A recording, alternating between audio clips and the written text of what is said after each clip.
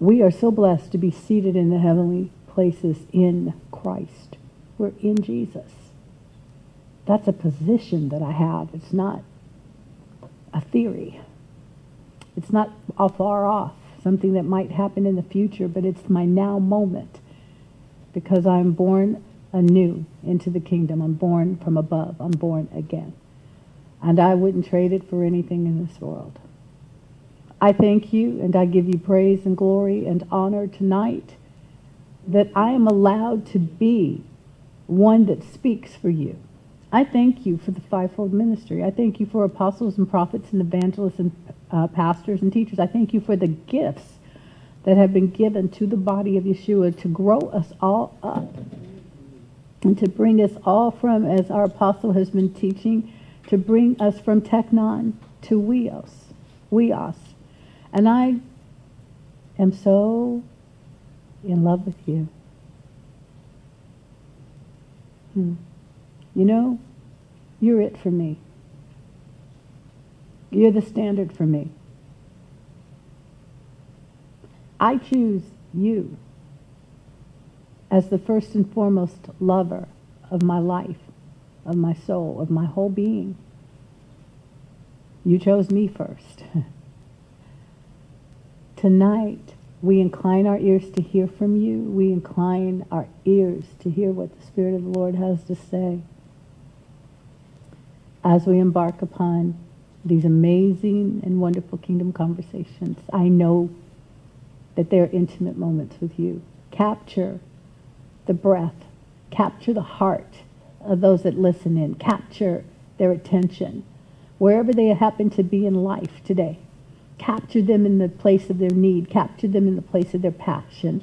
Capture them in the place of needing direction. Wherever we happen to be, let yourself be known to us all as the one that has the solutions to every issue. I pray for marriages. I've had people on my heart, and so I pray for the marriages. I pray for husbands. I pray for wives. I pray for their households, and that they not recapture whatever it is that first attracted them one to another, but that they each enter in to the assignment that you've given their marriage, to enter into the joy of the Lord and to be able to move and live and breathe together, walking in unity, the unity of the faith and the knowledge of the Son of God, hand in hand, striving with a single mind, contending for the things of the kingdom of God. I speak blessings over the marriages in our household. I speak blessings over men and women that I have met across the years, husbands and wives that are still together, but they're struggling because of the flesh. I pray that those that know you will yield to your voice and receive the blessings that you have for their households. And I pray for those that are single that they don't act desperate and that they just trust you and flourish in the places where we already are. Because you have so much for us and we are not going to miss out on a thing as we trust you. Father, I thank you for that. I thank you for that word. Holy Spirit, you just released that to us right now. You're not going to miss out on anything. If you just listen and follow and love right where you are, I pray that the crust, the hardness, that we shed those snake skins never to return to that way of living or thinking or moving or being. And I thank you for your passion on our behalf. In the name of Jesus. Amen. Amen. And amen.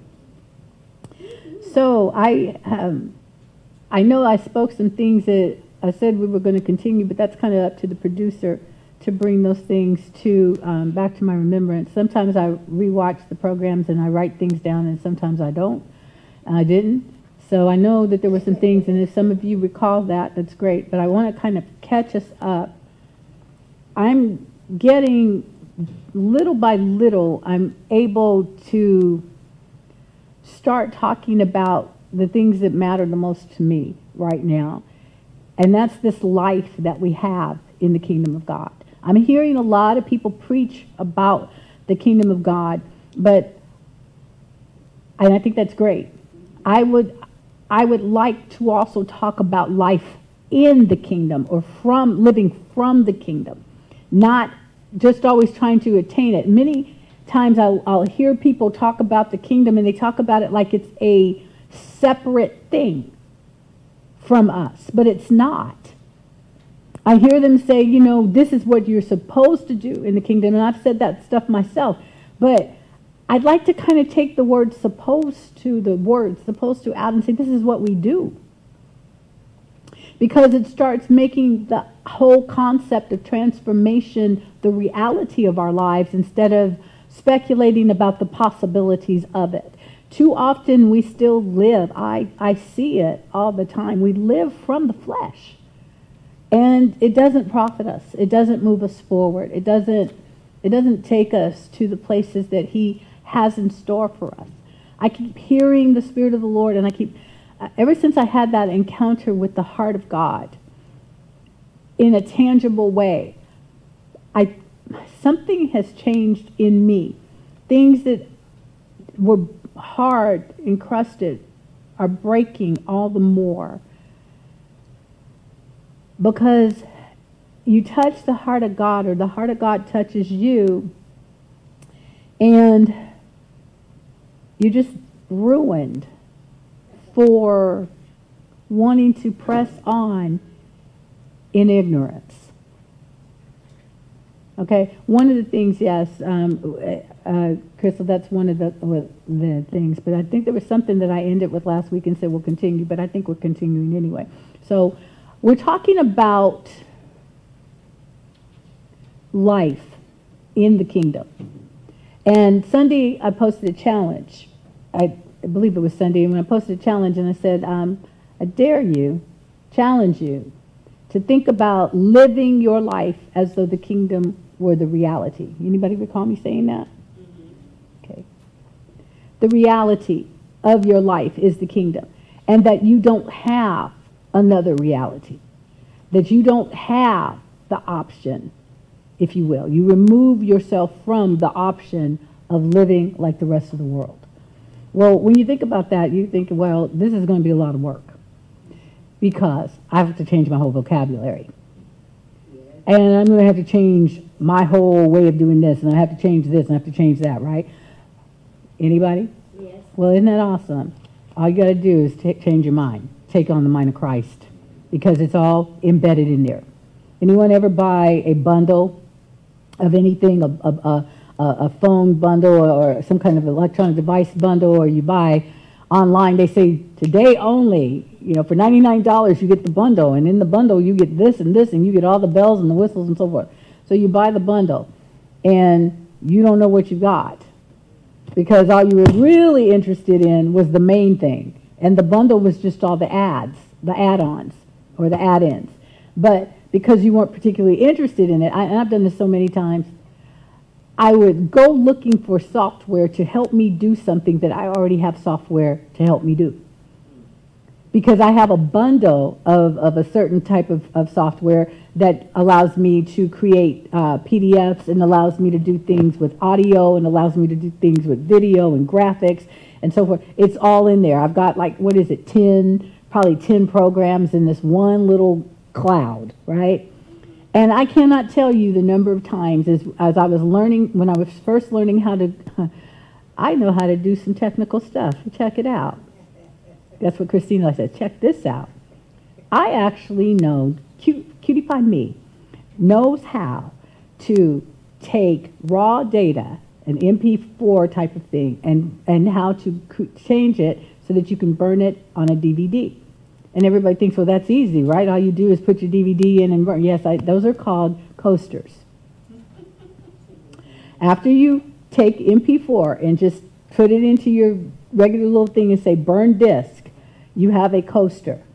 What you don't have is video on the DVD, because it doesn't work. There's some conversation that has to be done. There's some things you have to do with files. You have to determine the region for which you're creating this thing. You have to create a separate file for sound, and you got to do this, and you got to do this. And I actually know how to do that. But I have a lot of coasters because it was a process that I had to do. Now, here's the thing. When I was first learning how to do it, I was trying to find software to tell me how to create this part, how to do this, how to do this, how to do this. And finally, I went on some site, and it said you can use all of the things in this one cloud. And I thought, I have that. I had everything that I needed to do something different, but I didn't know what I had because I was only interested in the one thing I bought the whole thing for. And so it is that we in the kingdom don't sometimes know we're in the kingdom. About is to say, I'm in the kingdom. But you don't know what the kingdom life is, and you don't know what your advantages are in the kingdom, and you don't know what kind of power you have, and you don't know what kind of authority you have, and you don't know what kind of electric bolts shoot out of you. Because you don't know this part of the kingdom. And it's like, this is this moving from the technon, the Son, which is John 1:12, which we talked about on Sunday a little bit, that to as many as received him, to them he gave the power to become sons of God, to as many as believed upon his name. All right? So you know about that. But what we don't necessarily understand is how we become, as the Bible says that Jesus became, he is the Son. And that we are being adopted into that same sonship. I believe it's in Galatians that I'm looking for. Because I'm just going to kind of pop around here and there until we get into the groove of the thing, okay? All right. Yes, it's okay. Here in him a beloved son, okay? And he's referring to him as a teknon, okay? Timothy, you are a beloved son. Grace and mercy and peace. And that word teknon, a child, or son or a daughter, okay? Somebody that is brought forth. They call it, it's an intimate relationship formed between us by the bonds of love, friendship, and trust, and it's affectionate. So we are children of God. So it's really, sometimes you may see a vision of yourself, or you see something about yourself in the heavenly places, and you look just like, I can sometimes look at people and see certain things about them, and I think, my gosh, you're such a cute little kid. And I see them even in the presence, if I've seen them in some of those kind of moments, I see them even in those moments looking like an adorable child, okay? They look like a little kid, and they're not in that moment with the Father, and it's not a sin, by the way, to be a child, okay? Don't take it that way. But what we are saying is that you're not going to be able to move into the fullness of what you've been called to as long as you stay a baby. The Bible talks about popping sound is, but we'll work it out. Okay, that you're still a babe, and you're one that still requires milk. You can't take strong meat. So you've heard that.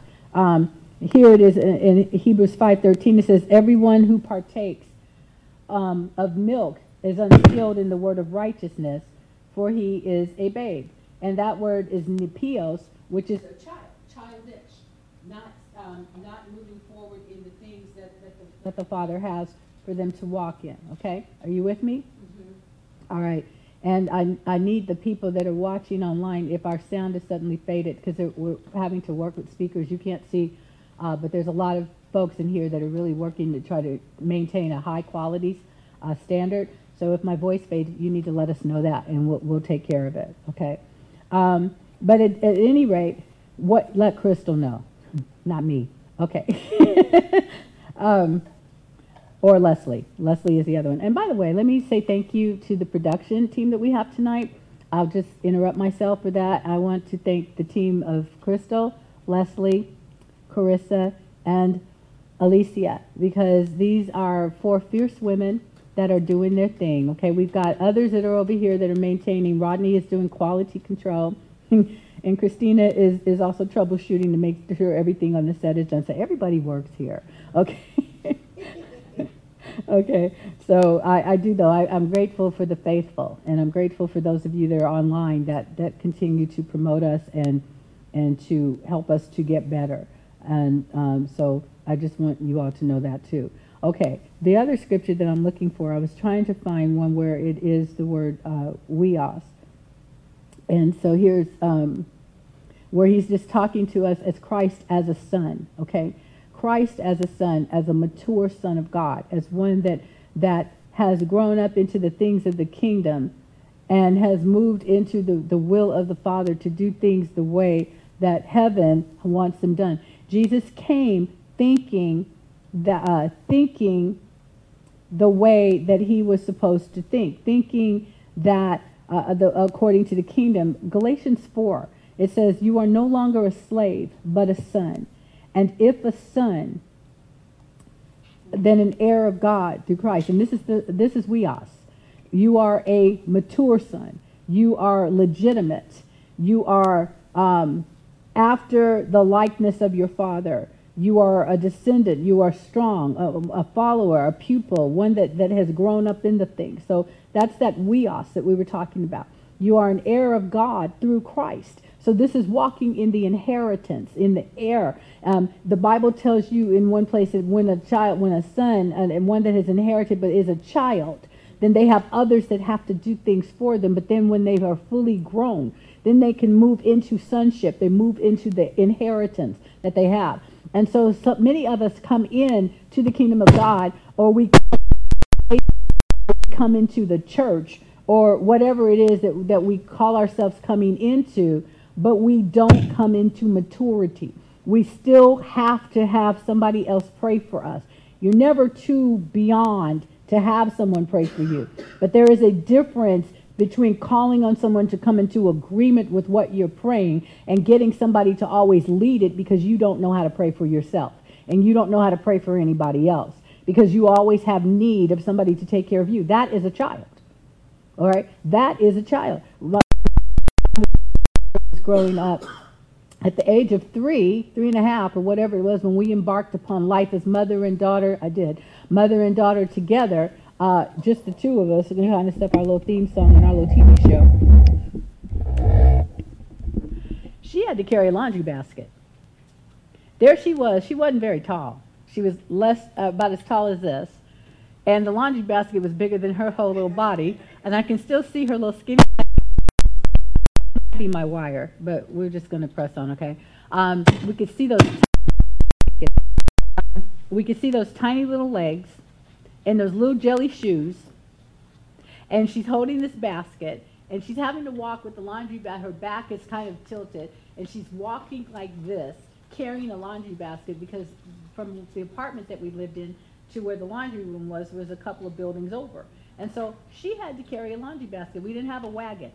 So she carried the basket because they were her clothes just like they were my clothes. And so even as a child, she had to start learning. Why? Because the job of the parent is to teach you from childhood how to become an adult. It is how to become mature. It's not to keep you the same. Oh, my precious little baby, let me do everything for you. Let me still do everything for you. And as you get older, I still do. No, she knows how to cook because she gave up waiting on me. I had like a 10 to 12 hour day, including the commute to and from the job that I had, picking her up from after school care. Then we would get home around 8 o'clock in the evening. And sometimes, dinner was always late. And some days I was just so zonked that I would just sit in the chair with my eyes closed. And the daughter, my child, would stand there and look at me. I could feel her little big eyes looking at me, but I didn't care. And she's staring at me, and then she would tilt her head. Then I heard the refrigerator. This is one particular night. I heard the refrigerator door open, and I heard drawers opening. And then she comes back, and I hear her little voice, "Would you open this for me?" And there she is with a jar of pudding or some kind of something that was in the refrigerator. And I opened it for her. She says, "Thank you." I heard her get her little spoon, crawl up onto the stool, and sit down and eat. I said, "Hey," I know her name, but I'm not mentioning it tonight. I said, "Do you want me to buy a lot of that kind of stuff for you so that you can just fix yourself something to eat? Little carrots, little celery, little this, little that?" She says, "Yes." And from that night on, the young lady began to grow into, I'm going to cook, because if I got to wait on her to eat, I may not get to. Okay? And I would, oh my gosh, I apologize to you, child, for all the boxed macaroni and cheese that you used to have to eat. And I would make this stuff and throw stuff in, and she'd come up and she'd say, "Mom, I need meat." Okay, all right. Then we'll buy a little packaged meats, And I cooked for her too.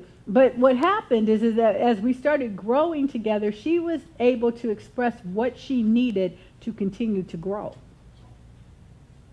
And I would listen to what she was saying because, frankly, I didn't want to take care of her as a baby for the rest of her life. She was of no help to me. You've heard my mother say that. Well, I'm a witness and I'm a test case. Okay, she started really liking us when I knew how to wash dishes. When they were able to pull my chair up to the sink, because we only had single sinks, and I was the dishwasher, and I would wash the dishes, and I grew to love washing dishes. I tried to iron for a while, but it got steamy, and then I'd get distracted, and they wouldn't let me after, those brown triangles that kept showing up on people's clothes. It was like, no, this is not your thing. It's like, okay, you iron. In fact, even when I was married, he ironed, I washed dishes. Because he could iron. He was military trained. He could iron. I washed dishes. He could, do all that stuff. It's like, there's no reason for both of us to know. You know how to do it. You handle it. I'm okay with that. You got a standard, you'll meet it. And I can work with that, okay? If it's just me, after we were no longer married, my standards have, except that he taught our daughter what to do. So if I need all that, I just go see her, because she's trained. See, she's grown, fully grown in that. And I can take from it. So we trade off on each other's things. But you get the gist of what I'm saying. You come into the kingdom of God. And the whole point and the concept of it is that you are to grow, not stay the same. And many of us are still the same. The Lord is still working with me on that. And it's like, you've been saved 20 years and he is still working with you? No, he's not. You have never worked it. Okay? You have never moved away from the belief that you had to change, let alone could change.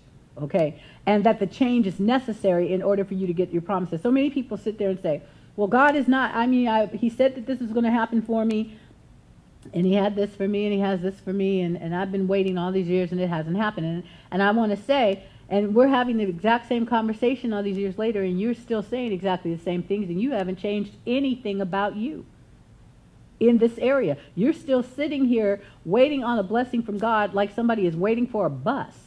And not only are you waiting for a bus, you're waiting for a bus in a train station where the bus does not come. You understand what I mean? You're sitting here waiting for something when God has said, what I have for you is not at this point. It's further along the road, further along your growth path, further along your maturity, your willingness. It's simple things. I was telling Crystal the other day, I said, I have I really want to talk about, and sometimes it feels like I'm stuck always having to talk about the things I'm about to mention right now. Okay, I'll keep having to talk about unforgiveness. I have to keep talking about rebellion. I have to keep talking about stubbornness and all that stuff. Why? Because people keep holding on to it. God says, I want to move you forward. And you say, and he says, so you need to release this individual. Well, I will release them when they apologize. They can apologize from now until Jesus comes for them personally.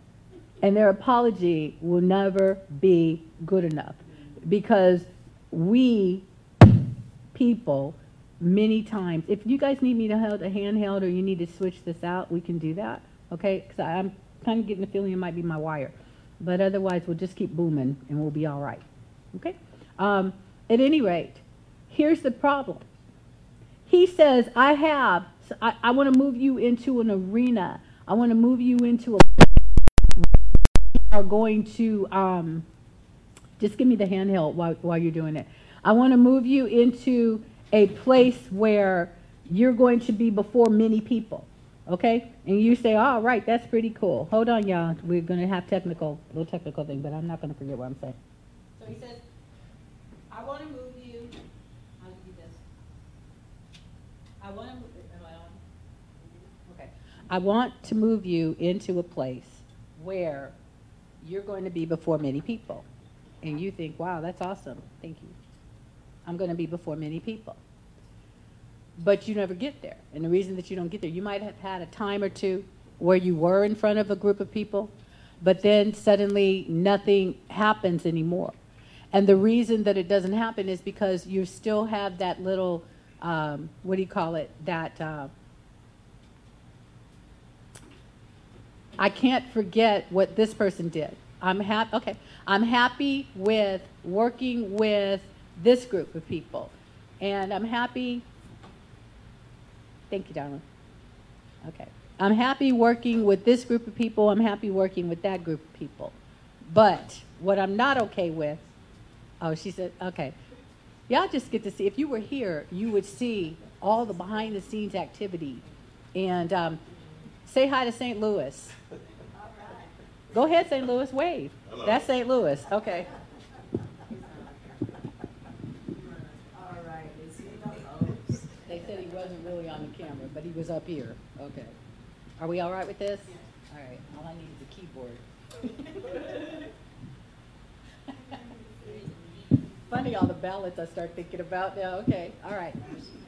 All right. Here we go. All right. We don't have to switch it out. I'll just stay like this.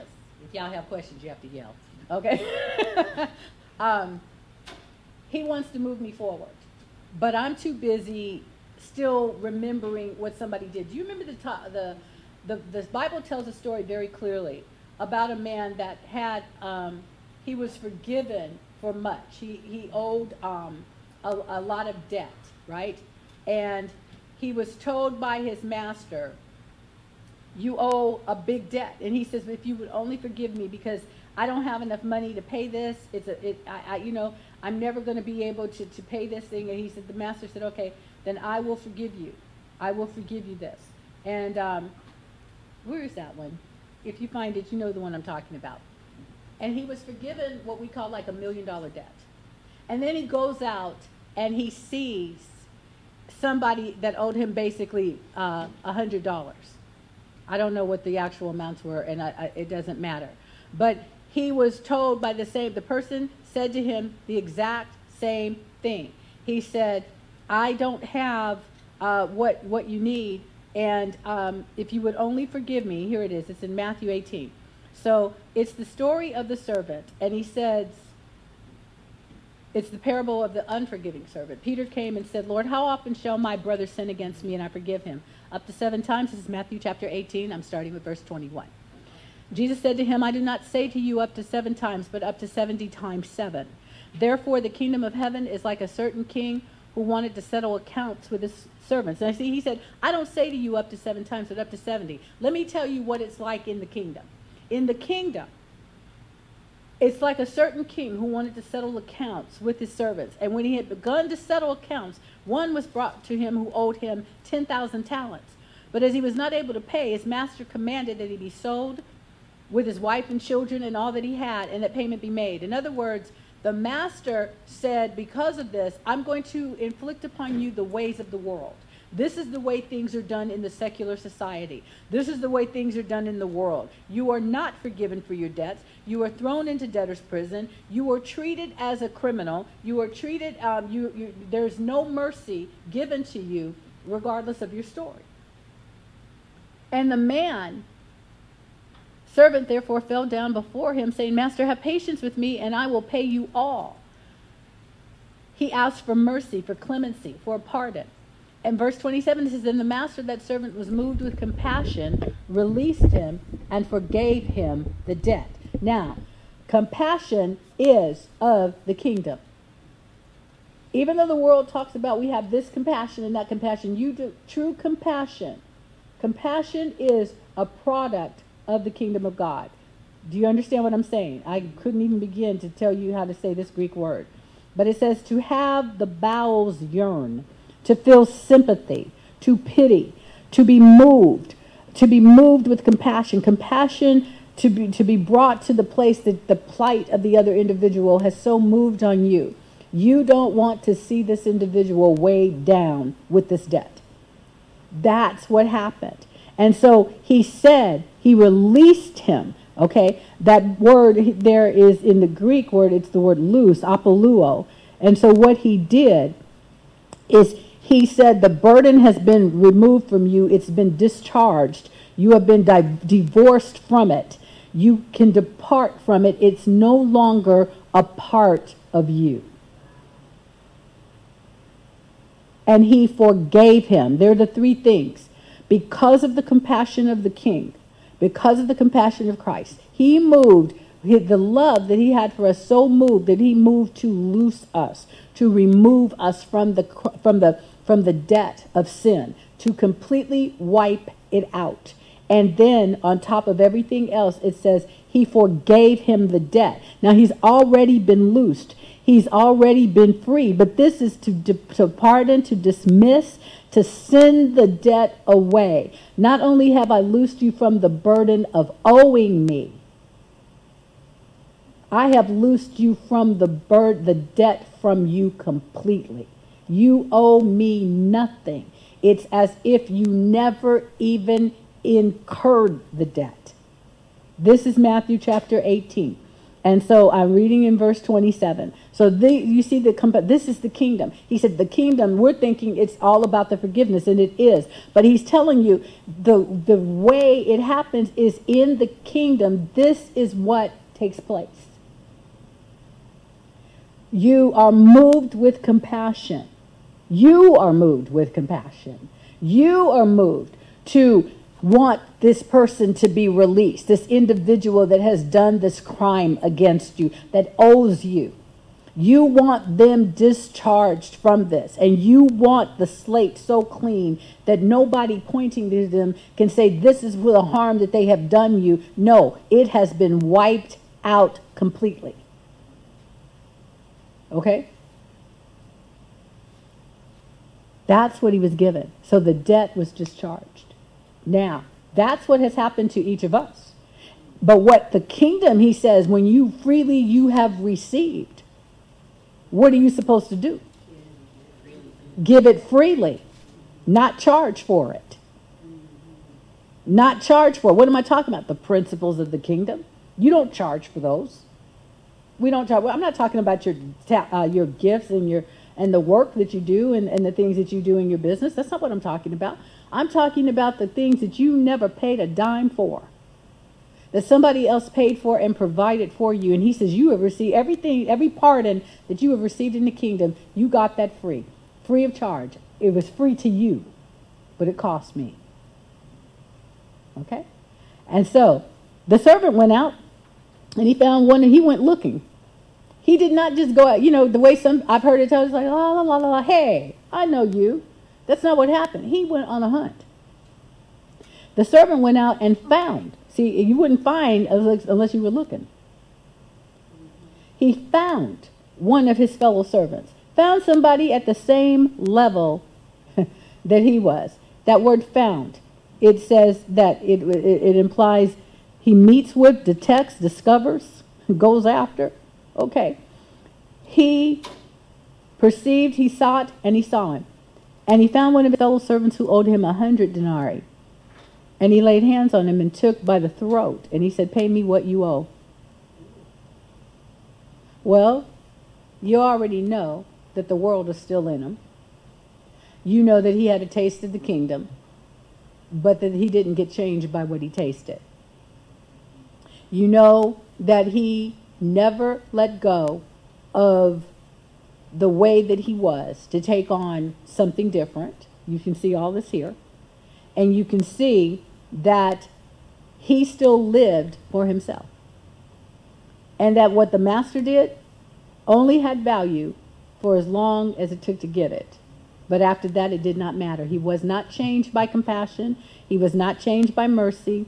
He was not changed by the qualities of the kingdom. He became a participant of it, and he became a recipient of the grace of the kingdom of God. But he did not change. This is not yet. This is the problem.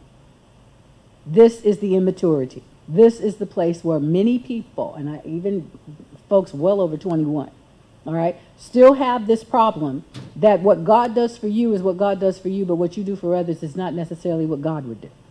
And not necessarily pleased with God if he gives somebody else the same pardon that you get. Is it hitting home? Yeah. Okay. So here he said, pay me what you owe. So his fellow servant fell down at his feet and begged him, saying, have patience with me, and I will pay you all. He did not say, discharge me from the debt. He said, I'm saying to you the same thing that you said to the master. The same master. And I'm asking you to give me the same thing. Not grab me by the throat. Not put me on blast. Not treat me like I am a criminal. Not put me through the same thing you just went through. not put me on the outside.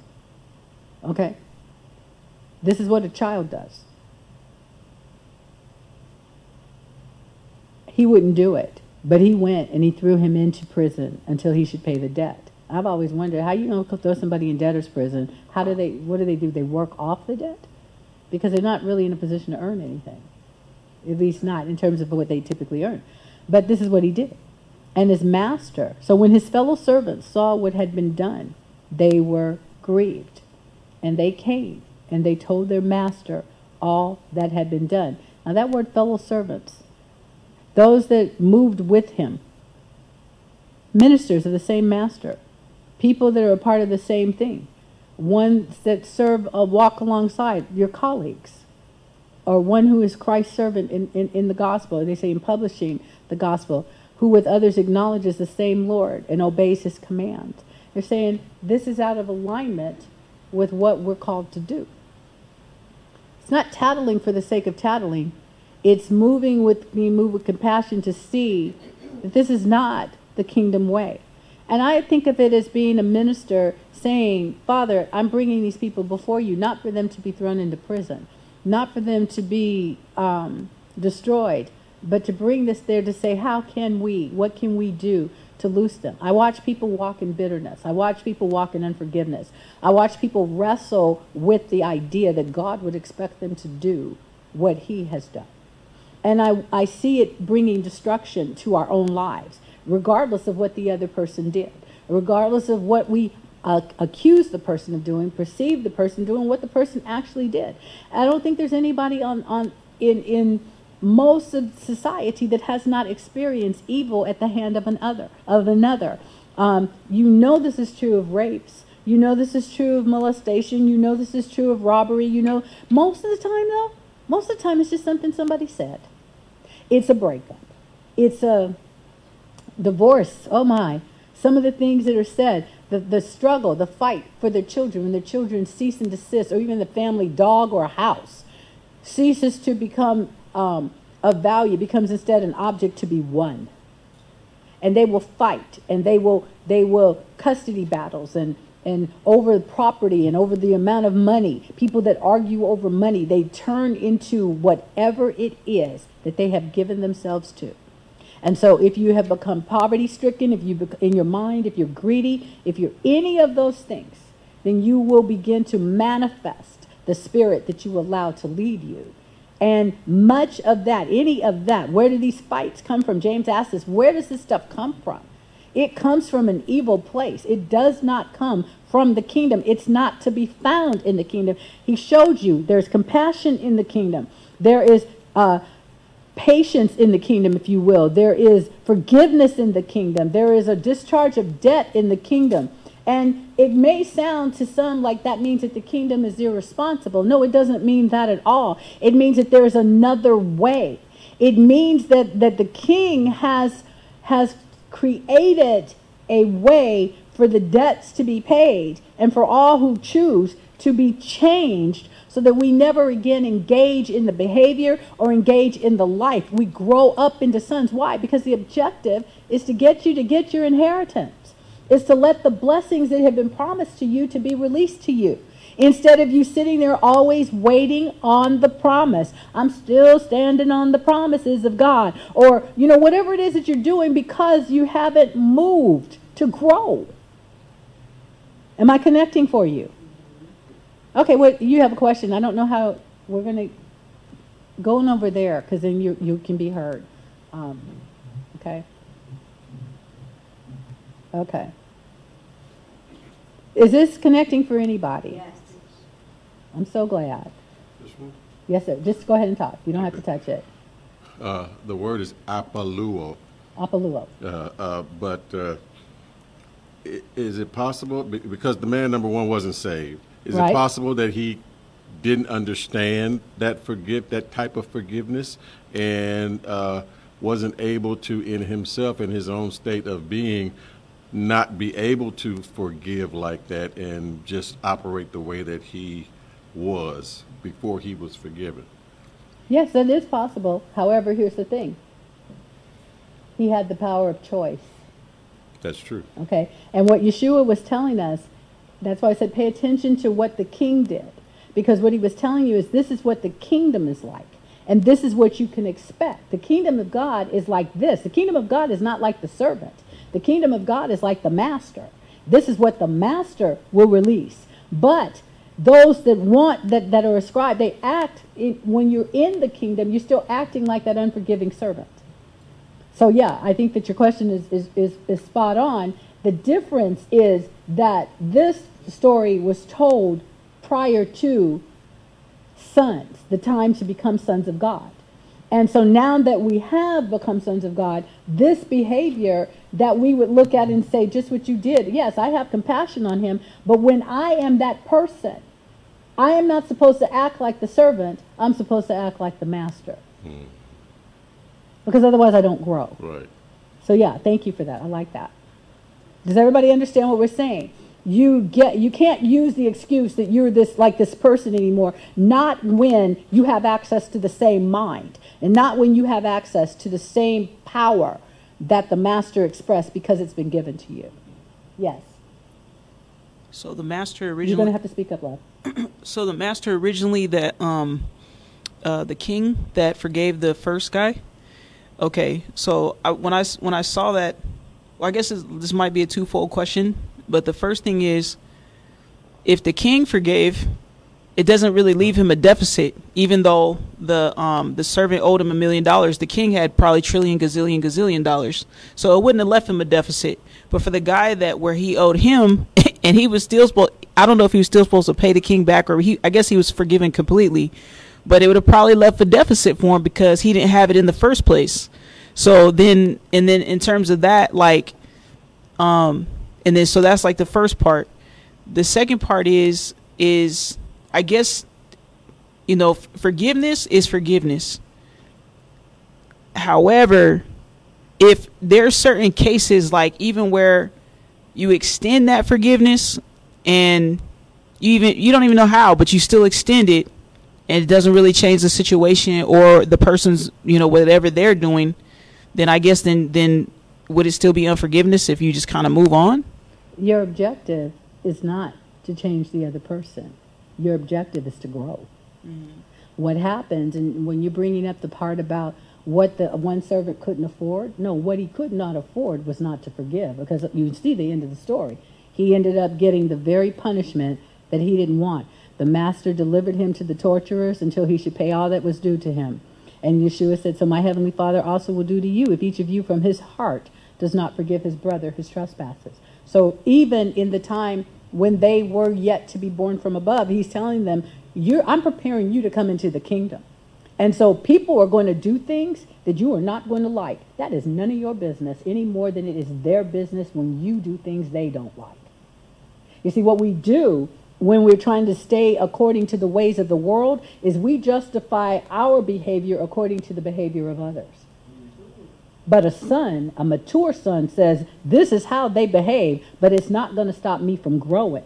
Because as I mature, I'm able to understand these things. And yeah, I'm going to continue on because I'm on my journey to grow up into all things into Christ. This is Ephesians 4, that the gifts that have been given to the body have been given for the maturity of the saints. But the saints keep arguing. I don't want to grow up because that boy, that girl, that child, that man, that woman, that person, you don't know what they did to me. And it's like you live in that place, and that's why the blessings don't come. Because you have a command that completely wipes out all of your reasoning. He said, my Father said forgive. You say, well, it's not you. But, you say, well, yes, but these are the extenuating circumstances. Jesus said, in the kingdom, there are no extenuating circumstances.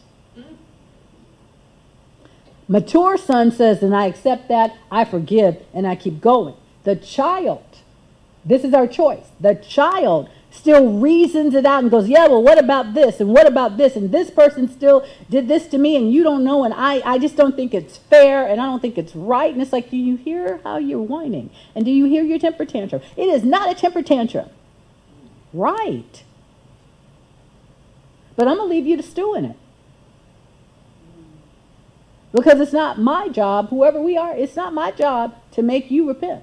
It's not my job to change the way you think. My job is to love you.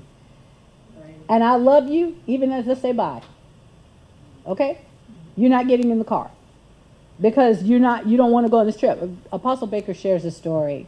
Is that helping you? Does that answer it?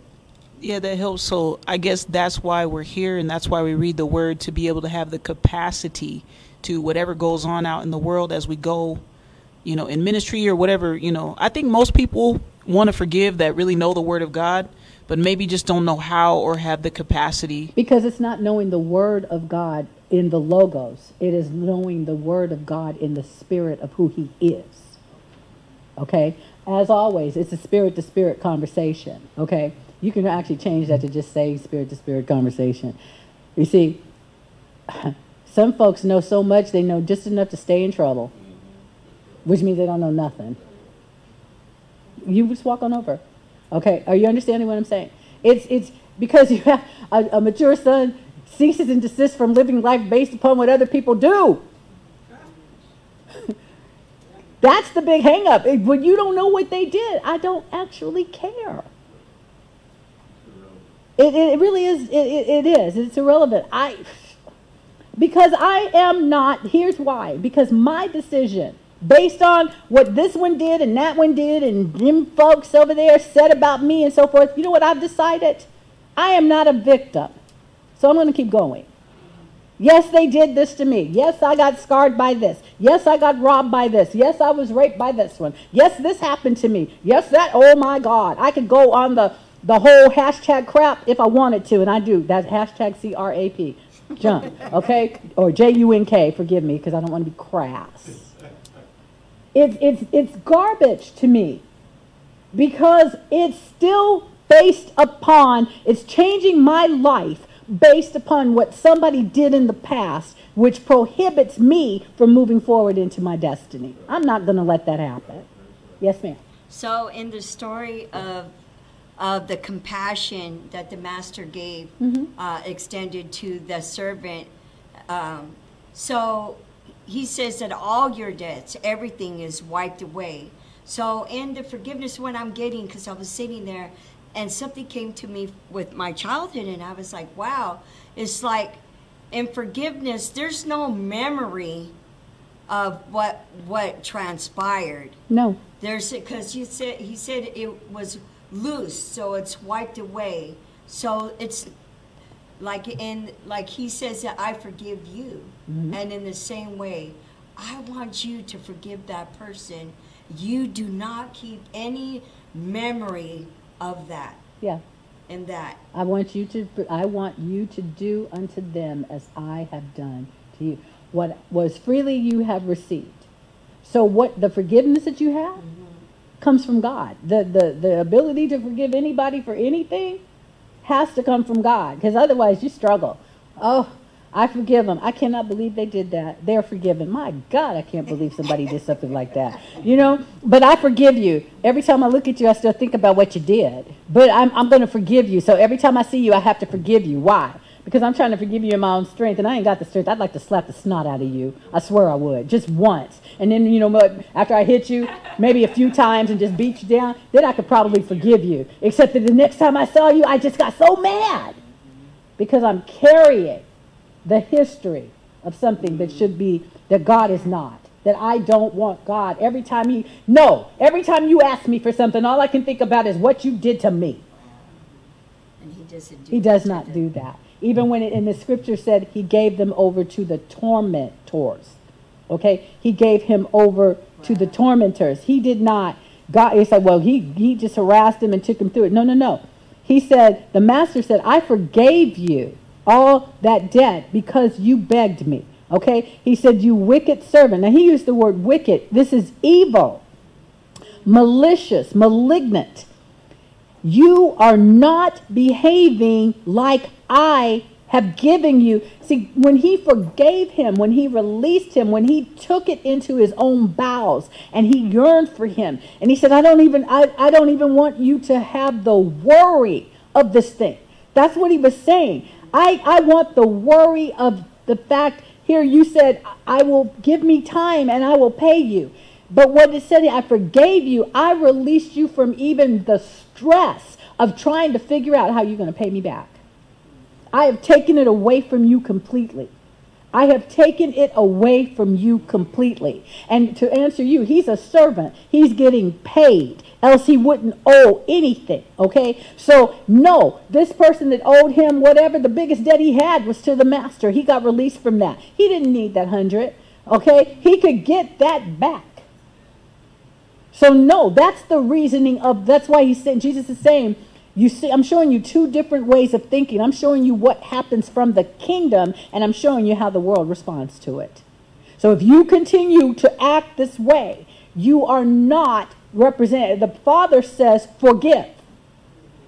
And he just showed you what, he showed you a massive debt. And he showed you the largesse, the bigness of him and his ability to forgive. And then, go ahead. And then y'all just step up to it when you need to, okay? Because we have provoked a conversation. All right? And I want to go somewhere else, too. So let's wind this one down. But see what I mean about a biggie? Forgiveness? We didn't even get to bitterness yet. Okay. Go ahead. So I guess kind of my rebuttal to the previous question that I asked is in order for us to be able to forgive like the Master forgave, we have to experientially understand and receive the forgiveness of the Father. Yes, you do. So we have to put ourselves in the Father's place and receive the forgiveness in order to be able to give that type of forgiveness. Well, you do that with the mind of Christ. Right. Yeah. Yeah, because you're showing, like I said, you can't get it on your own. Yeah. You are forgiven. How many times have you told somebody, you're forgiven? Yes, I know I'm forgiven, and I thank you so much for forgiving me, but I'm really sorry. Sorry for what? I'm sorry for what I did to you. What did you do? Well, you know, when I did, you're forgiven. Forgiven, as in forgotten, as in Isaiah, what is it, chapter 1? As far as the east is from the west, so shall your sins be from you. Why are you talking to me about this east-west coast thing? Forgiven means you never need to bring this up again. Forgiven, it means the slate's been wiped clean. There's no record of your sin. There's no record of it. Do you know, we can tell stories. We tell stories, I'll tell stories about things that happened to me or things that I went through and stuff. But do you know what? I tell the story like you would read it in a book. There's no record of it. Oh, yeah. There's no record of me as that person that I was, because I've been forgiven. Now I'm giving an account of some things that happened, but there's no record. You can't read about my past and have the spiritual police come and arrest me. Okay, I read a story today about a young woman that they haven't found him yet, but in the name of Jesus they will, who had experienced a rape when she was a college student, and she reported it, but they didn't do da-da-da-da. But she collected evidence over the years. It's been about 7 or 8 years. And the person actually they said they raped her and then apologized and then left. And she tried to report it because she was traumatized, etc. She went on, she grew up, she did the things she was supposed to do. She didn't stay in that place where that happened. She kept going, and she was fighting. And the person actually found her on social media and mentioned to her, so I raped you. And actually said it, so she took it as evidence, because that's just stupid. But I'm grateful that people tell on themselves that way. And so now they're actually pursuing it, and so forth and so on. And as she said, she's moved past that. She says, but it would be nice to see him prosecuted because of the mockery, because of this and the other. But did you see, she grew, she graduated, she learned to love, she's traveled, she's done this, she's done that, and the other. And the way she talked about it, what you read, even in the article, it didn't have a whole lot of that victim. She overcame it, and so she says, but yeah, I still want you prosecuted, absolutely. I want this, that. But I also have to be satisfied. You know, I can't I want you drawn, quartered, castrated, acid, all this other kind of stuff because of what you did to me. or because of what you potentially have done to others, and this and this and this, you don't get to decide the punishment too. You know, there's a lot of people that are in jail, still in prison, because some they released that should have stayed. Some they've kept that they should have let go, because the punishment didn't necessarily fit the crime. There's some crimes, it's like lock them up, throw away the key, pray for them, ask them, let them by all means get saved, but don't ever let them out. You know, before they die, because most of them, they don't want it. The restlessness of those spirits that they live with is always panting at them. But my compassion goes out to them, and I'm very blessed that they have not, their evil has not touched my family, you know. And I understand anyone listening to me saying, yeah, it's easy for you to say because it hasn't happened to you. It does not have to happen to me. It happened to you. And that's bad enough as far as I'm concerned. I don't think of it as a separation. Like, well, you know, that happened to those people, so, you know, why should I care? No, I care because it did happen to someone and it should not have. And that's the way that is. That's why I can't get into and you understand this, in the kingdom. In the kingdom. Say that. In the kingdom. Okay, what I'm about to say is provocative and it's controversial unless you're hearing it from the kingdom. I can't get into, oh, they're killing all the little ethnic children in this neighborhood. This is happening to this group of people, like it happened in Atlanta. Yes, that mattered. But why was it supposedly only one community got upset because it was happening where? To their community. But it has happened over the years in everybody's neighborhood. In everybody's neighborhood. Oh, it's no big deal if a serial killer in Sacramento, he's been caught long ago, I think he's still in death row, was only killing prostitutes. No. Women were being murdered. Well, it doesn't matter if it happened in the uptown. It wasn't like it was happening over here. No. Children were being taken. It does not matter what the ethnicity or the address is in the kingdom. What matters is that evil came against somebody and stole a life or ruin. This is the way we think in the kingdom. Yes, it absolutely matters that it happened here in this city. Yes, it matters that it happened in that neighborhood. But it matters that it happened anywhere at any time. And when we put a stop to it, we don't put a stop to it because you went against the people that look like me. We put a stop to it because you are evil and vile and it's time for you to come down. That's the difference between the kingdom and the world. The world, it's not that there's not care in the world. It's that it has to be one of your own before it matters. But not in the kingdom. It matters to us because it matters to God. Can you see the difference? Yes. So yes, it's awesome when somebody creates something or does something and they celebrate them, you know, in social media. But I don't celebrate them because of what they look like. I celebrate them because it was just brilliant, amazing, wonderful. Look at this. Look at you. How amazing you are because you're you. I refuse to celebrate you because of your color. Are you kidding? I just reduced you to nothing but skin. There's a whole person living in there that sees things, your brilliance, your ability, your talents. And it doesn't have to do, you didn't get it because of your skin. You got it because of God. Can you see what I mean? That's the same thing. So he's saying, you're going to have to rise above and grow up. Get past all this other stuff. Well, you know, in my neighborhood, no, I don't know about your neighborhood. Okay? I don't know about your neighborhood. I don't know. Because that's not how I know you. That's flesh.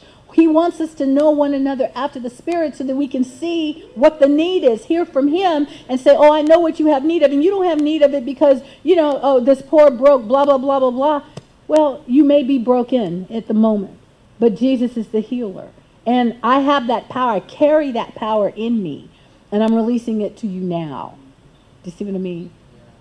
So that's what we're looking at, and that's what he's saying here. So forgiveness. Forgiveness is huge. How big is it to you? Because if you still got a whole lot of that unforgiveness mess, grow up.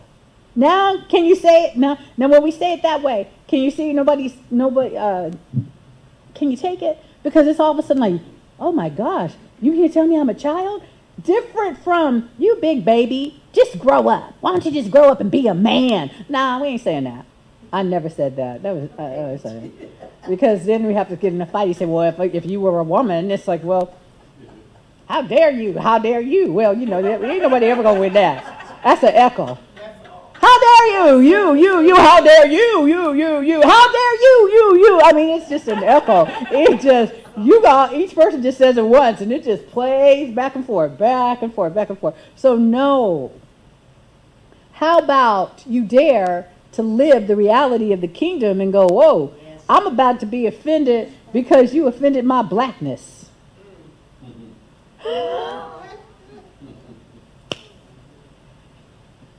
I even got a from Philadelphia. She said, you offend, how can I offend you? What is that? I don't even know what that means. It got family. Okay, yeah, we all got peoples like that, all right? And then they do that A21, C21 spit on the cup thing, and it's like, well, I didn't know they was we related to them too. Well, how'd that get into me? I thought we was pure D this, pure D that. Where we get the mix? Oh, strangers in the night, but not the morning. Okay, I don't know how you got it. Because when the lights turn out, we don't know nothing.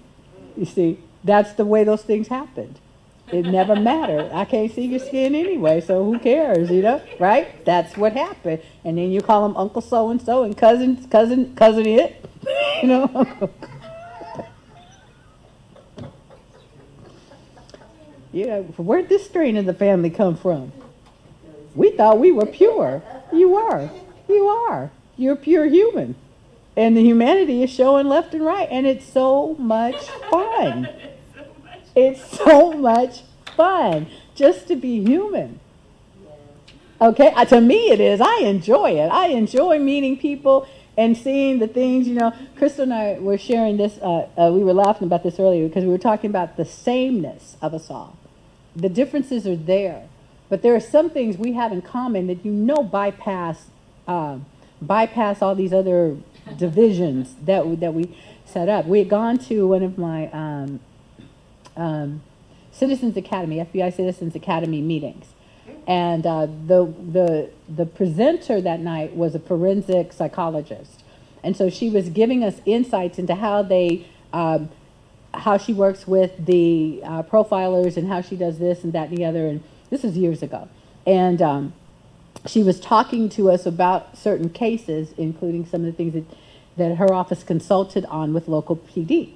And in this particular case, it was it was a very interesting thing because it was a law enforcement person that had been murdered, and they had found them, I'm not going to give details, but they had found them in a place where they had obviously been lured there, and they were dead next to their vehicle, and it looked like their own service revolver had been used in the thing. So of course she's just giving us what they can assess from that, and I'm sure you've all watched enough shows so that you know what a lot of this is.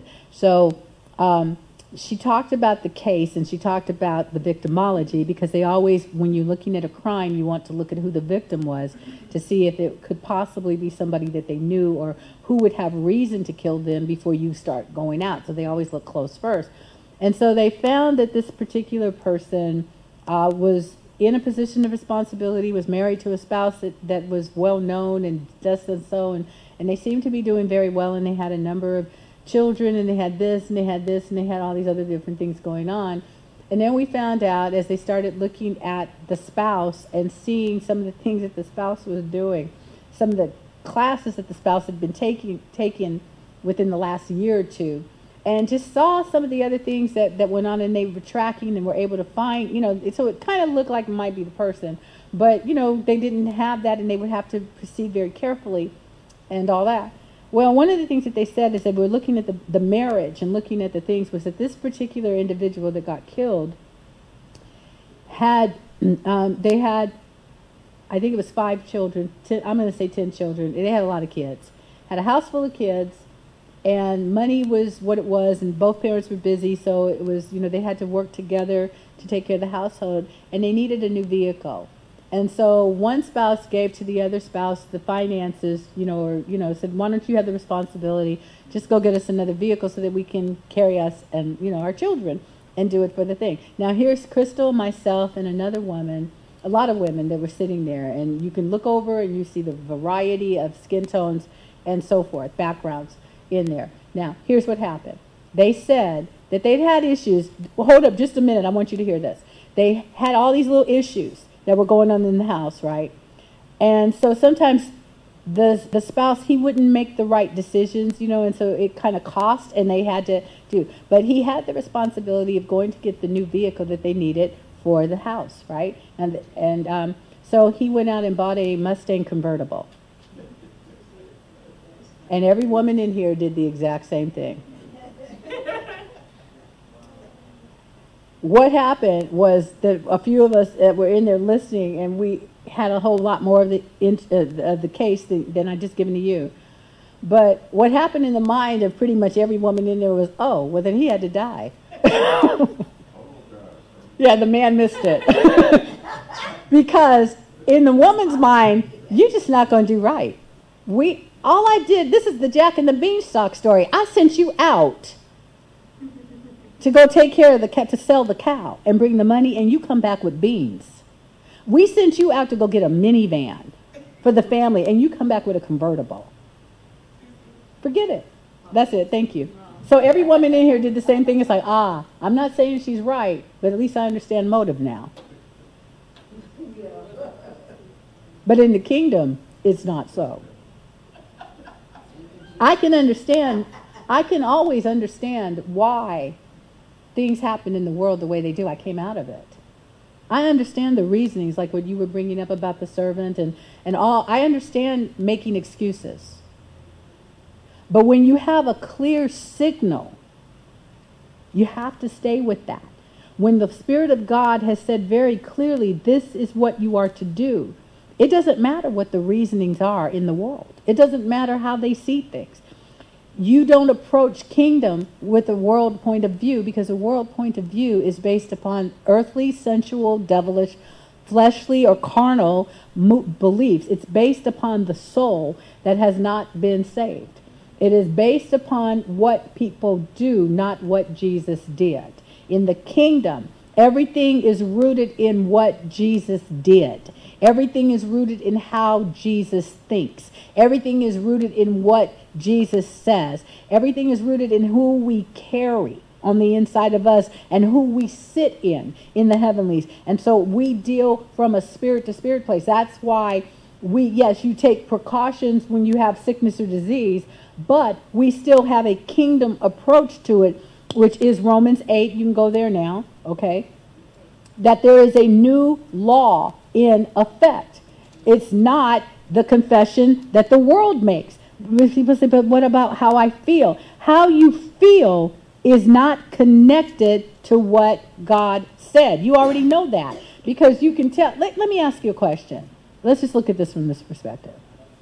When God says, forgive, do you feel like it? The answer is no, emphatically. Absolutely not.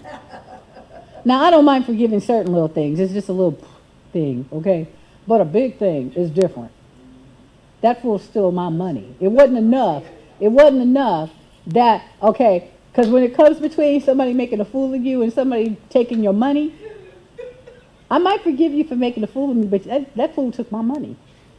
And they got to be caught. And they've got to be stripped. They've got to pay. Because something about money is personal. That's my money. Okay? And what I did with your money, all right. But you touch my money. And when you touch my money, you touch me. You touch my shopping sprees. You touch my car payment. You touch my being able to buy my shoes. No, see, now this is different. Now I can forgive them. Forgive them. The principle of forgiveness, I got that part.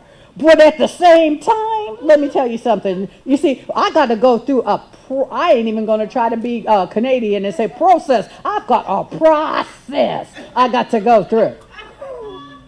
It's spelled Process, a process. And it's not going to be quick. When they pay me back my money, then I see about forgiving them. You see how my eyes just got all big and everything? Why? Because I've seen that attitude. Many say, you don't understand. Now every slimy, racial, as they call it, slur you want to hear, it all comes up now. Okay? Okay? I'm telling, no, that's some, that blankety blank, that raggedy piece of, that, I tell you what, took my money. You don't take my money. Anybody ever see that?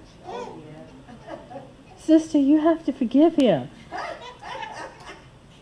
Now you a blankety blank kind of fool yourself. How dare you tell me what I got to do? It's true. Money. Well, what about the fact that they made a fool? Well, they can die for that. She can have him anyway. He a piece of, or she of, no, I don't care about that. I care, but how you gonna come in my house and steal my stuff? After everything I did you give him a key? Don't give them a key. Do they know your ATM number?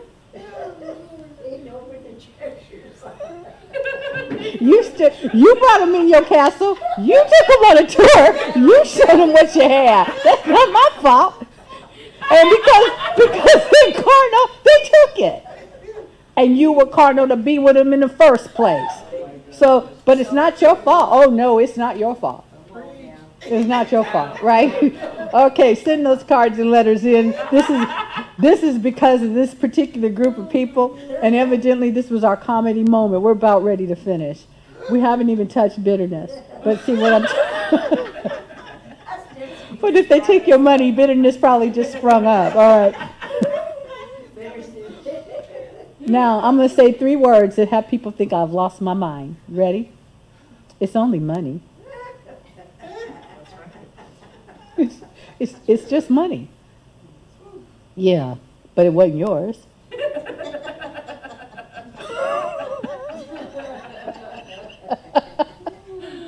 No, it wasn't, but it has been my money. I've had that happen. I watched my money ride off on a bus, ride off on a bicycle, drive off in a car, just disappear from sight. I've seen it happen. It's like, well, how'd they get all that? And my account said, I've been there myself, but it's still only money. Yeah, but it was my money. And I'm still saying it. Why? Because God's got a lot more money than what they took from me. And if I will let it go, forget about the principle of the thing. Get that sentence straight. It's the principle of the thing. Now, how are you so all falutin' high and mighty on the principles of the ways of the world, but you won't take the principles of God and let those things work, the principles of the kingdom? Those are the principles of the thing. You want to apply the principle of the thing? Apply the principles of the kingdom to grow up into all things. So this bitterness you carrying, yeah, but it was my best friend. I thought it was my best friend. I got thrown away by somebody I thought was my best friend. Okay? Thrown completely away. He sucked up everything through the straw, took it all, everything he could get, and then threw me out like a piece of trash. Literally happened. Some of you may remember it. It's kind of funny to me. It's funny to me now because I look broken. I walked around looking tragic for 3 years. I flinched when I saw certain cars, certain careers, and everything. I was just a brittle, broken mess. Right? You saw me. It wasn't pretty. It was sad. It was sad. I can't look at that because it reminds me of him and what he's done. So please don't think I've never been there. Oh my God, I can't even hear about that career because I know somebody and what they did to me. Really what it was I felt betrayed. I was thrown away. I'm just nothing. I'm just nothing. But I had the power because they needed what I had, and I wouldn't give it anymore. And the day that I was able to say, don't call me anymore. See, I don't change my phone number. I have the same phone number I've had for about 15 years. Well, what if they call you? You don't answer. I have the power of command over my own phone. And I don't feel like just because somebody calls, I've got to answer the phone. It's like, I'm busy. I don't even need to block it. I'm just not going to answer it. I don't even block it. I seriously don't block the number. I don't care. Okay? I don't care. They sent me friend requests in social media. And social media, these things where you couldn't, in those days, you could not delete the request. You know, within 2 days, God had set up that I could delete the request. They had never had to delete in the 4 years I'd had that social media. And all of a sudden, after this person reached out to me, I was able to go trash. And I did. And I didn't go, yes, and this is what I think of you. I didn't even need to do all of that. Okay? Why? Because in the present, I could see the predatory the way, and I could see the way the Holy Spirit kept trying to tell me the truth, but I wouldn't hear him. Because I was too busy listening to my flesh. I was too busy listening to my needs. I was too busy listening to what I wanted instead of what God said. You understand what I'm saying? You got a comment? I do. Come on. This is our last one, y'all. We get ready to sign off. I was just going to mention something about what you were talking about with the money, and there's two things. One, I don't remember if it was a movie or something, but I just know someone. No, okay, take it with what she was saying. They said something about, what do you do with a prostitute? You don't pay them to stay; you pay them to leave. And sometimes some of the lessons that we've learned, you know, with money, you got delivered. You missed something because you basically paid them to leave. God paid them through you to leave your life. And sometimes we don't realize that. But my money, honey, you better buy. But that little problem. That's all you gonna get. That's all you're going to get. But the bigger best thing is you don't have that problem in your life anymore. That has so many of those. And to be honest, the money was small payment. Right. That's number one. Number two is, I heard someone say treasures. That's the problem, is that money is not our treasure, right? We serve the God who owns everything. I've lost a lot of things. I've made stupid decisions, spent money, wrongly, done different things where money's concerned. Back then, I valued it too much or too little, didn't handle it properly. But what God showed me was the lesson that you learned, Nicole, in your ignorance, rebellion, stupidity, whatever it was that you were doing. I've learned some expensive lessons. Let me just say that. I'm not going to put it out there for the media to hear. But the bottom line is, God knows, a few other people know, and that's all who needs to know. But the bottom line is, I got delivered of the love of money, which means I've had lots since. Lots. And don't care. I'll have more. Still not enough to what God wants to do with me and through me. Why? Because it doesn't belong to me. And it's not about me. But praise God for those lessons. They were painful at the time, but that's because of where I was. So I'm just saying, some of these things, they're funny, but and sometimes they're painful at the time. But in retrospect, you're like, bye. Yes. Like some of these divorces, they were painful at the time, but you're like, thank you, Jesus. I know I paid 10 years, but never do it again. Never again. Never. Yeah. Now that's for people that actually learn the lesson. And we pray that after tonight's program and conversation, there are many more of us that learn the lesson. It's not worth your life to be tripping off of the dollar amount or the way somebody embarrassed you in front of people that you don't even care about. The people that care about you can see through it. You don't need your ego built up. You need your capacity to forgive and to loose and to be free. And I love what she said. God paid them folks, and they could be bought off that cheap. Hallelujah! You're glad to see them go, because it wasn't. You didn't have that much. People will fight you over $25. So really, it wasn't that much they took. Most likely, it wasn't. And if it was your life saving, but you're still here. So you can move into a whole lot of other things. Next time we'll probably touch on bitterness, but I had more fun talking about unforgiveness today than I've had in a long time, and I want to thank you all for making it so easy. But wasn't that fun? Seriously, you can get delivered in the midst of it, because what can anybody do to you that is so vile that Jesus can't redeem you from it? And the answer is nothing. And people can do some vile, evil things, but the Bible says that you do not be overcome with evil or by evil, but overcome evil with good. So that tells you that the power of the kingdom and the power in the kingdom of God, we have the power to overcome evil. That's our reality. Let's live from that place instead of from the place where evil is. I'm not telling you the evil's not real. I'm telling you that what we have in the kingdom overcomes that and brings about a different reality, the true reality of the kingdom into the lives of others.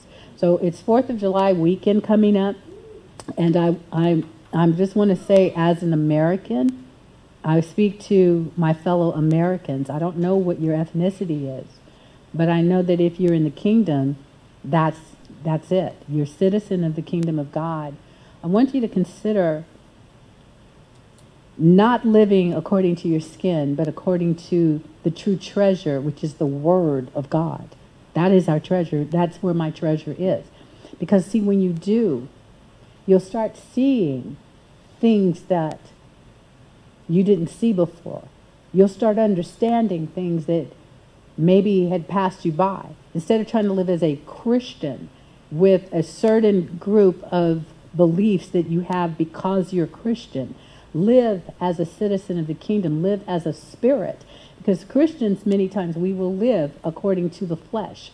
But when we live by the Spirit, there's a lot of things we say, a lot of things we believe that we will give up. We will let it go. And we will take on the fullness of the mind of Christ and allow Him to grow us up so that we can really let the world around us see the awesomeness of our God.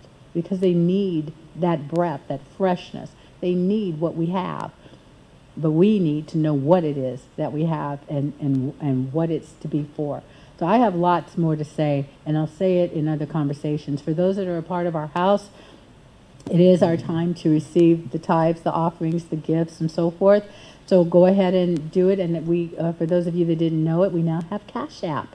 So you can send it directly to the ministry through Cash App. You can go through the Zelle transfer. If you're live and in person, you can do it by way of cash checks and so forth. You can do all of that stuff, and we receive it, and we speak increase over you for it, because we have a great love for you. You heard what Minister Nicole said, and what she said was awesome. Dude, somebody got paid to get out of your life so that you could actually now grow up and start increasing to the place. And who gives a rip if they look at you one day and say, I used to be with her, I used to be with him. Did you know that? You don't care. Why should you care? Why should you care? Seriously. Okay? Somebody said, well, aren't you glad that you have all these people that are going to say, no, I'm not glad. I don't care. What I'm glad to say is I'm glad I'm in the kingdom and have all my teeth too. Okay? So I'm going to thank you so much. We do release the goodness of God over you all. We thank you so much. We speak the safety. I want to speak also for those that are traveling before I go, because I want this to be live. For those that are traveling back to St. Louis, stand up, please. Or any place else that you happen to be, that we release in the name of Jesus over this man here, and because he is precious to us, and this is our brother, and we love this man very much, and he has become one of us. And so we speak that are you going by plane or are you driving? Okay. So therefore there's the safe passage angels and the protection detail that is assigned to that plane. The mechanics and all that are there are on watch, and there are angelic activity that is continuing on because a servant of the Most High God and a part of a citizen of the kingdom of God is traveling. So we speak that the power of the blood of Jesus cleanses that plane, cleanses the seat, that those that are going to be flying the plane, that their rest is well, that they are alert and alive, that the instruments and all the mechanical and electrical parts of the plane, they are overseen, and it is what that the crew, the team that is there, they perform their functions in excellence. And then they're seen by the kingdom of God to make sure that not one screw is out of place. We say in the name of Jesus that the cabin pressure and everything else that is needed is there, that the spirit of fear is loosed from that place and cannot enter in, that there will be no tomfoolery or foolishness or craziness that takes place, that because you are there, everyone else is safe. Your comings and your goings, whether you travel by air, by land, however it is that you go, that the power and the favor of God is with you, that you have been sent out to go do what you do, but because you're returning to the state, here we receive you back again, even as you were sent forth, and we release the same safety over all of you. You're kept safe on the roads from crazy drivers, even to and fro the airport, and when you reach your destination, that you're safe and secure from kamikaze, suicidal type of drivers, from road hazards, that the electrical, the mechanical, the top of the car, the bottom of the car, the front of the car, the the back of the car, inside the car, outside the car, under the hood, the tires, everything, the windshield, whatever vehicle you happen to be traveling in is the safest vehicle in town, because God has much favor and pleasure in you, and we release the love of God in you as well. And we do the same for you in the name of Jesus. And we thank you all for joining us today. We invite you to see us on Sunday. Come and be a part of us on Sunday at 10:45 for Biblical Solutions for Life. Until then, on behalf of our apostle of the house, Dr. Baker, and the ministry staff, and all of the members, I am Pastor Lindsay Lee, and we have really had a good time, and pray that you also enjoyed tonight's Kingdom Conversation. Anybody want to say bye? Bye. Bye, and thank you so much. Good night.